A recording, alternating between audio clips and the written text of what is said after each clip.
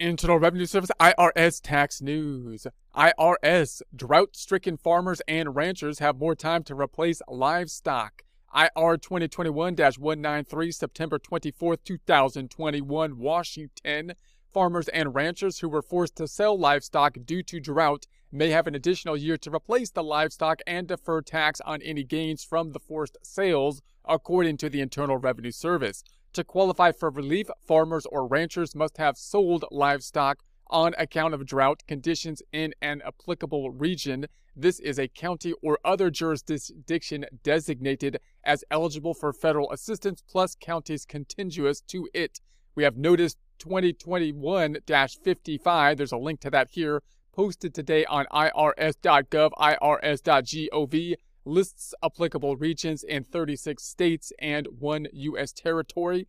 There'll be a link to this in the description if you want to take a look at that notice, which has the link here as well.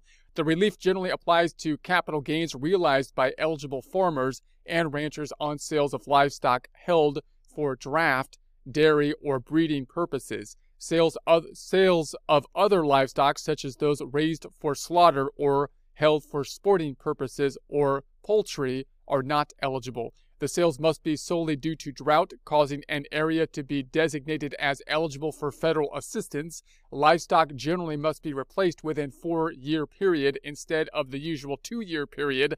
The IRS is authorized to further extend this replacement period if the drought continues.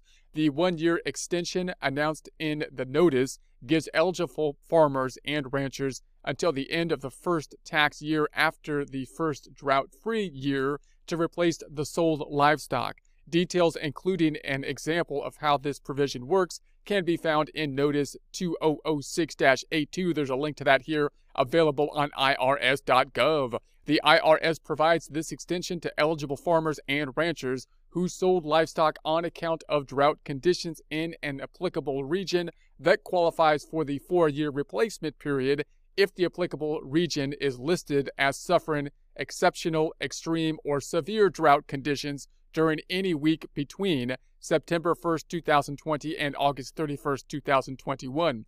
This determination is made by the National Drought Mitigation Center. There's a link to that here.